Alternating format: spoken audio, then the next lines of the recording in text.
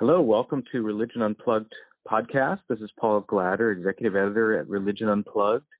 Yeah, hello, Hamil. I've got on the phone today one of our contributors based in Washington, D.C., Hamil R. Harris. Welcome. Hey, it's always a pleasure to be here in the nation's capital and to talk to my good friend up the road in New York City. Absolutely. So, Hamil covers many different stories on different topics for us, sometimes politics, sometimes culture. And this whole thing, this story we're talking about today is actually about architecture and religious sacred place and space. Tell us what your story's about. Well, I think it's our own little culture, too. Well, for years, one of the great landmarks that's shrouded in mystery is in Washington, in the greater Washington area, is the Mormon Temple. And, you have a lot of churches or different buildings of the Church of Jesus Christ of Latter-day Saints, but the official Washington Temple is the 7-story large edifice that stands out on the Capitol Beltway, 495, and you can't miss it. In fact, it's been shrouded with mystery because unlike other Mormon buildings, the temples are places where they do ritualistic work like baptisms, and different the church ordinances, and this is restricted to just members of the Church of Jesus Christ of Latter-day Saints. And for years, they've had a visitor center where you can go and see the story of the Mormon Church and Joseph Smith, but that temple has been off limits to people who are, restricted to the membership of the church.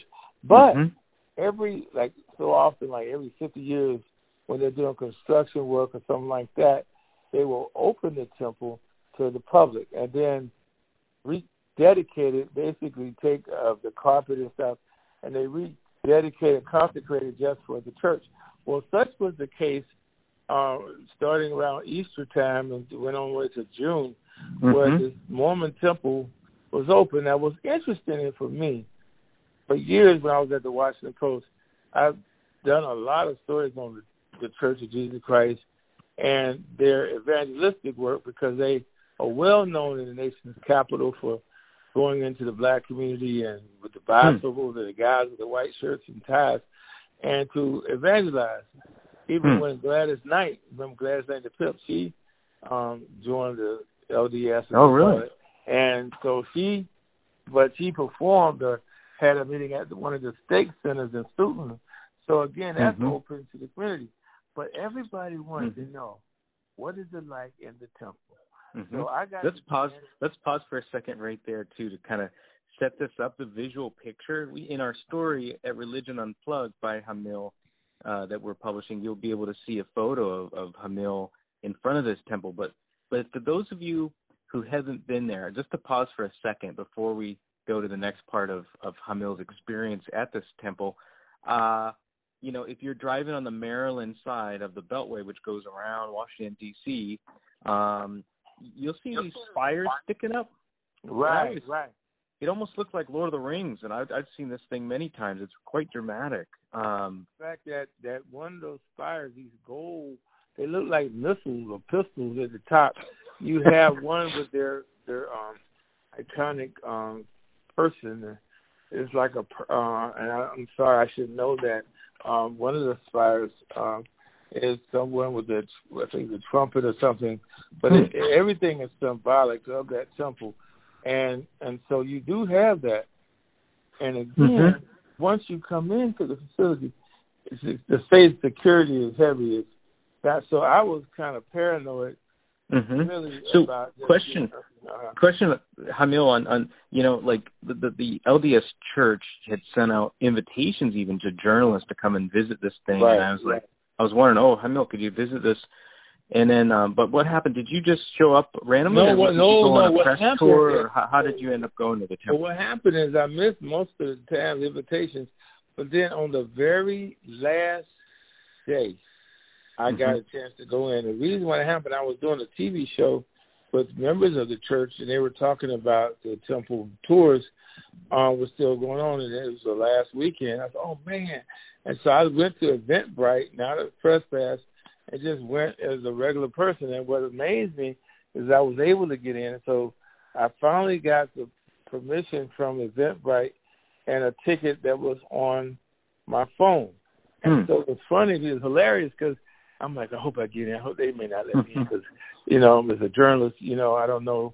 Sometimes there's a lot of distrust between the LDS and journalists because they don't always get the best press.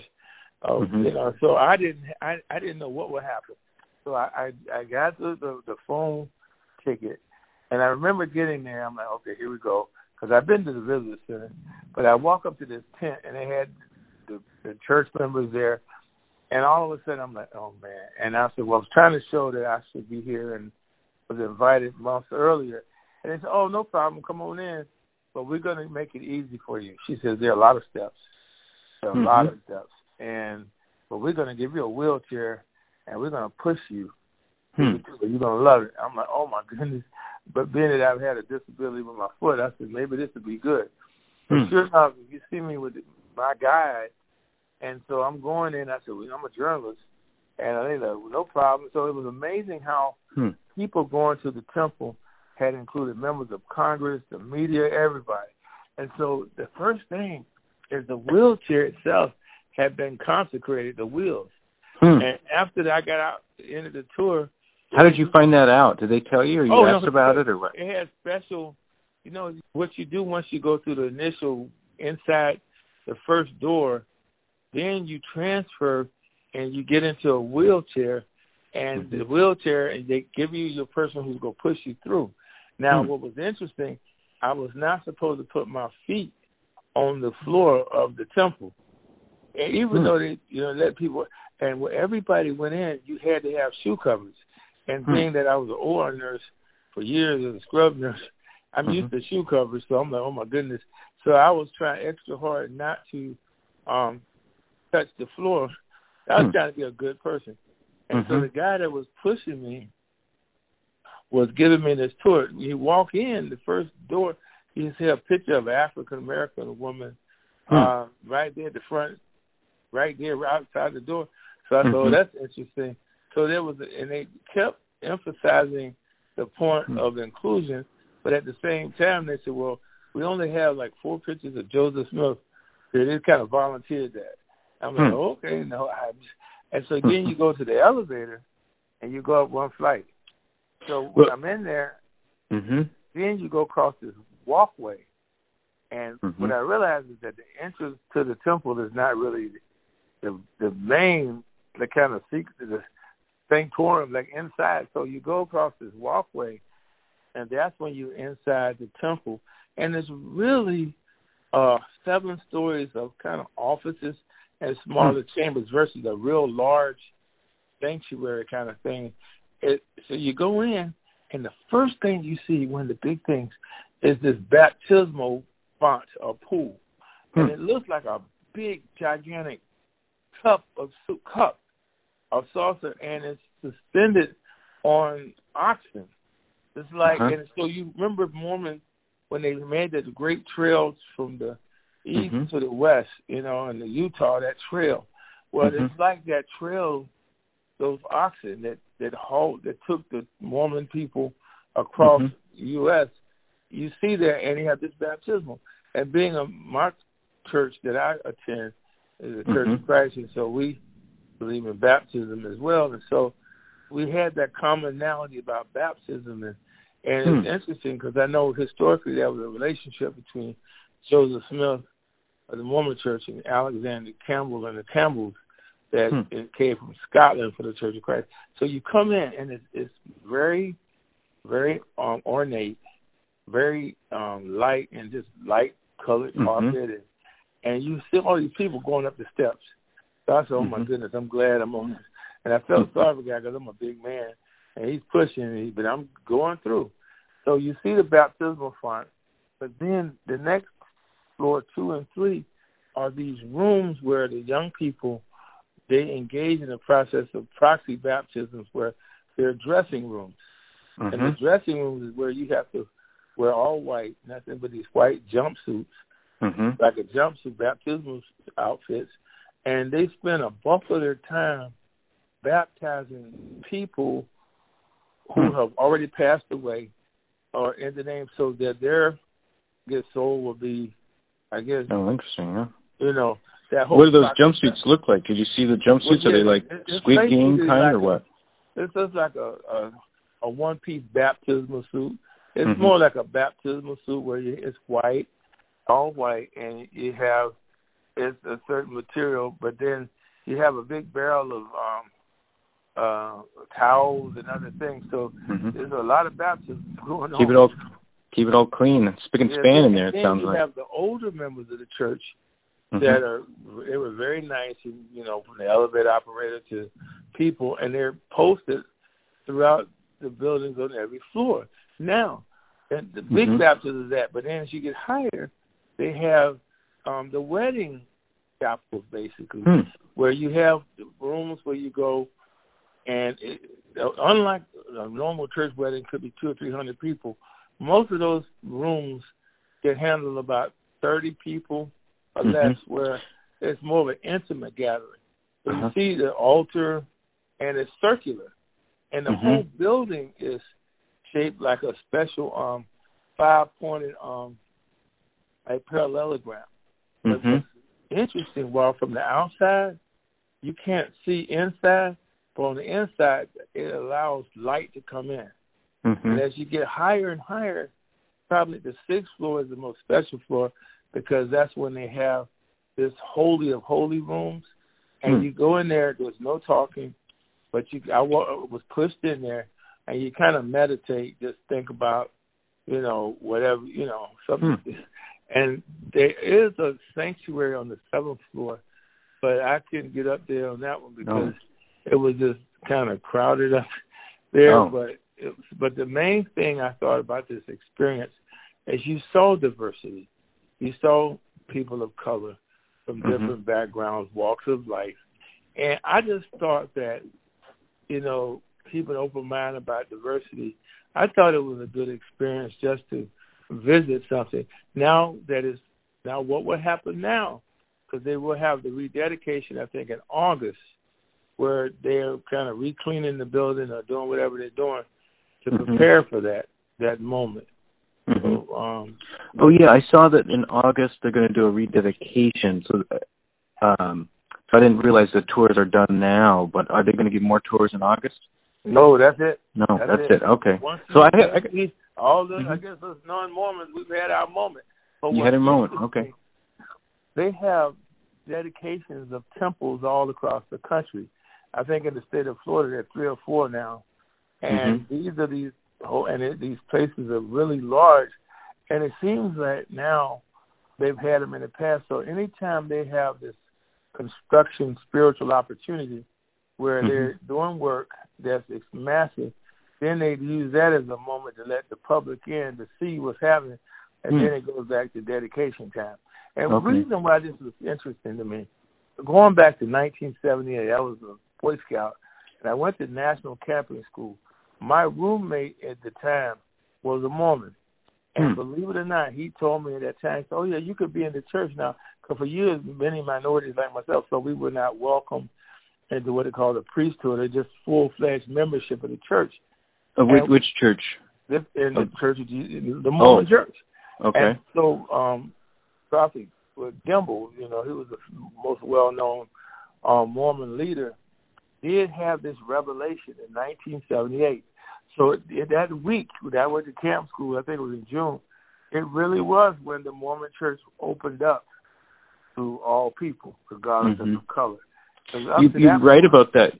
You write about something in your story here about 1978, after you mentioned the picture of the woman in the hallway, African-American woman in the hallway. Right. Did it seem like they were trying to project, hey, we are diverse, because there was criticism in the past for being exclusionary or even having some theology that was racist, I guess, in some way? In my heart, knowing the history and knowing people over the years, I think they wanted to show the other side of something, because if you know the history in the visitor center, they have really spent a lot of time showing movies and stuff and producing films to show this diversity. But in fact, when they had that, I think they had this really Hollywood-style movie that was very well done. They showed, in that transition across the country, some of the early Mormons, and they did include people of color.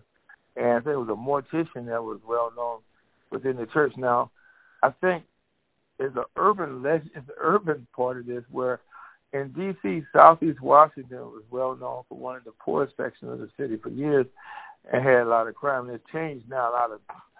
All of D.C. is changing. But what's amazing, everybody knew the Mormons would come in the summertime, and they always be, quote, the two white guys on bicycles. And they were well known of going in the rough part of the city and evangelizing. And so a lot of people have stories about coming to D.C. and the Mormons coming. They just were part of the background. So I think what this has done, it shows another part of the. And again, I had a friend who was a bishop within the Mormon church, and I talked to him about it. It's interesting. He's still technically a Mormon, but he's not as involved as it used to be. But he still said, well, yeah, he just won't make any comment. He just said, off the record, it's good they open it up, but then there are other things. So again, there's still a small number of, I think, about 5 to 6%, and I don't want to do a numbers game. So it's still not as many African Americans part of it, but you still have a percentage.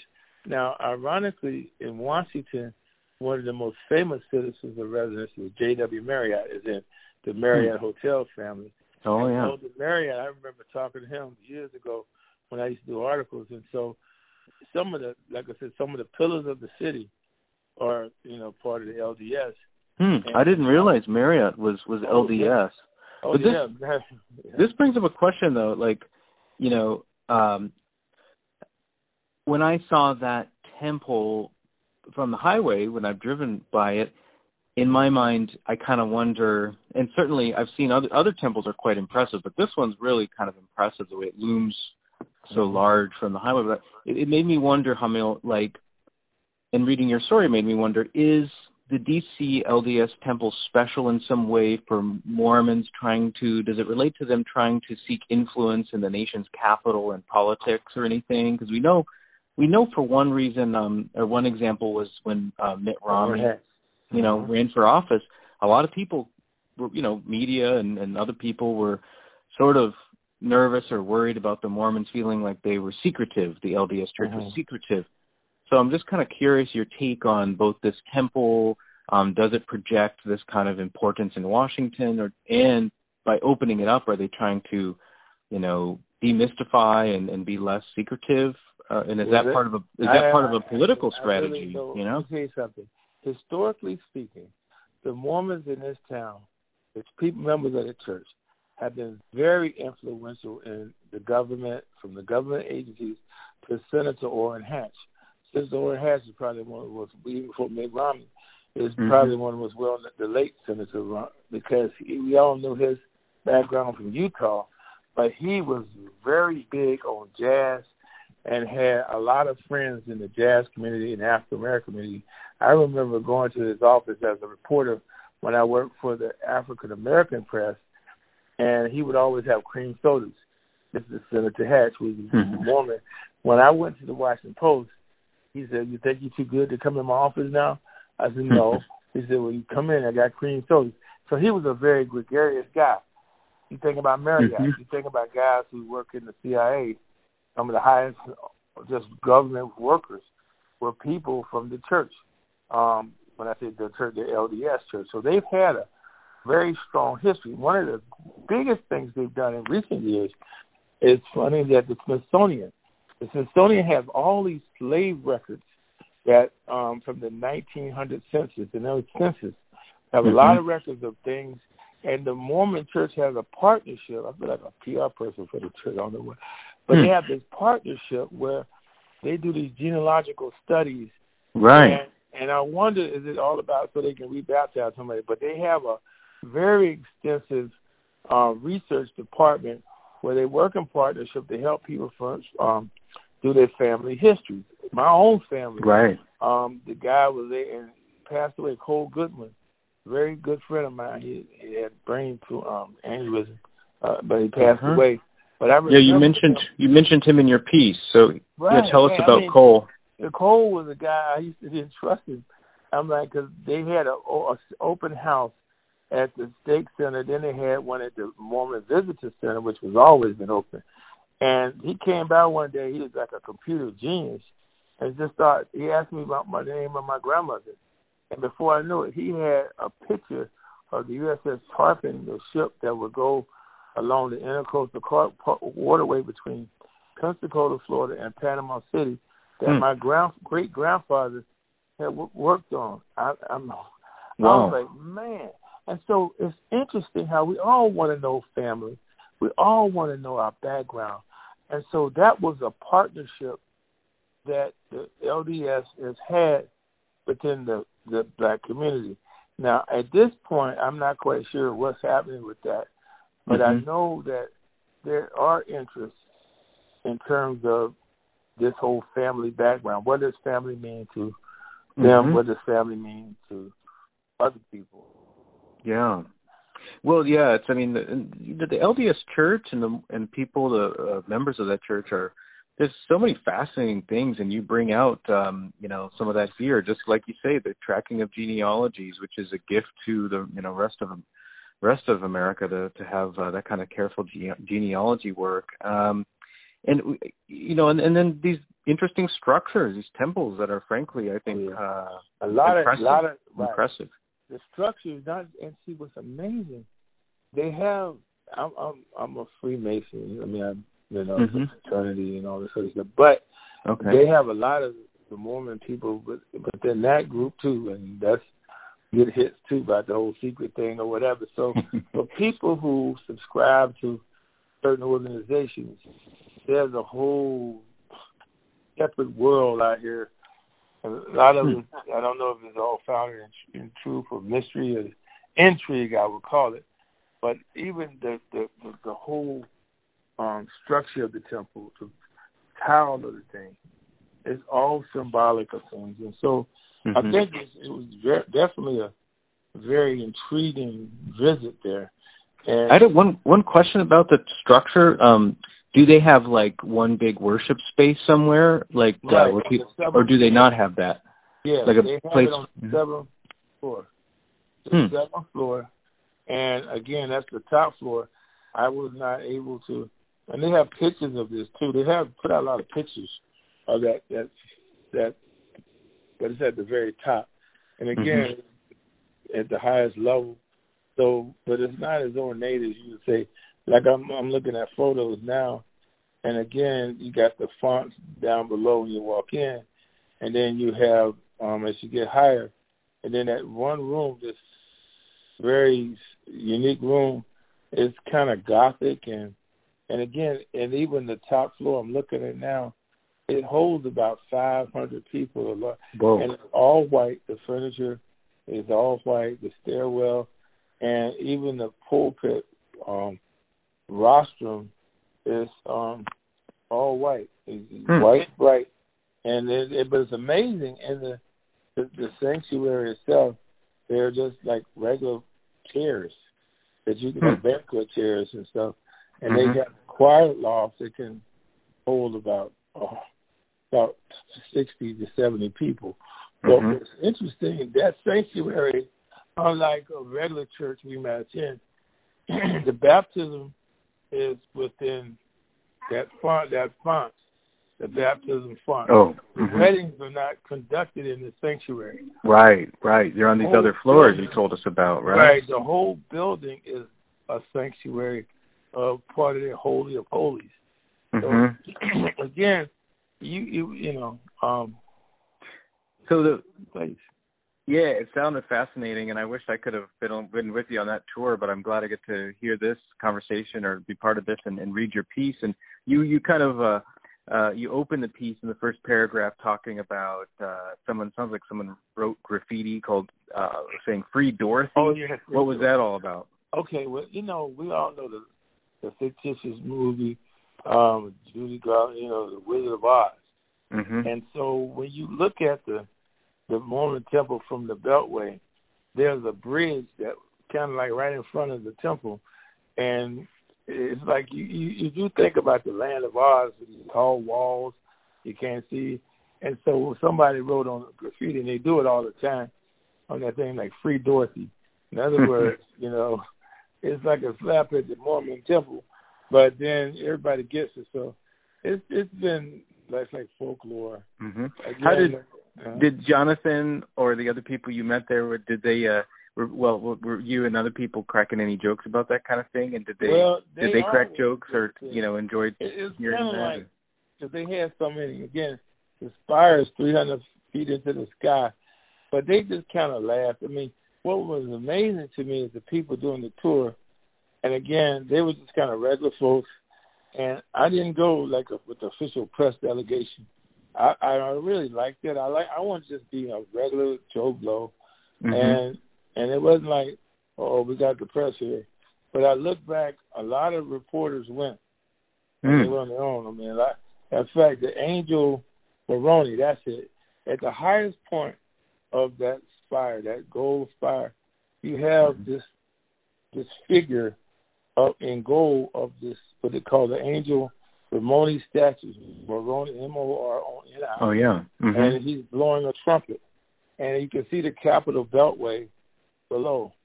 So that's way up there above the seventh floor of this Angel Moroni. And that's supposed to be one of their great figures within the church. And that's only on one spire. Again, the shape of that building is, again, I don't know what the geometric figure is. But again, it's just interesting about that building. And again, their pictures.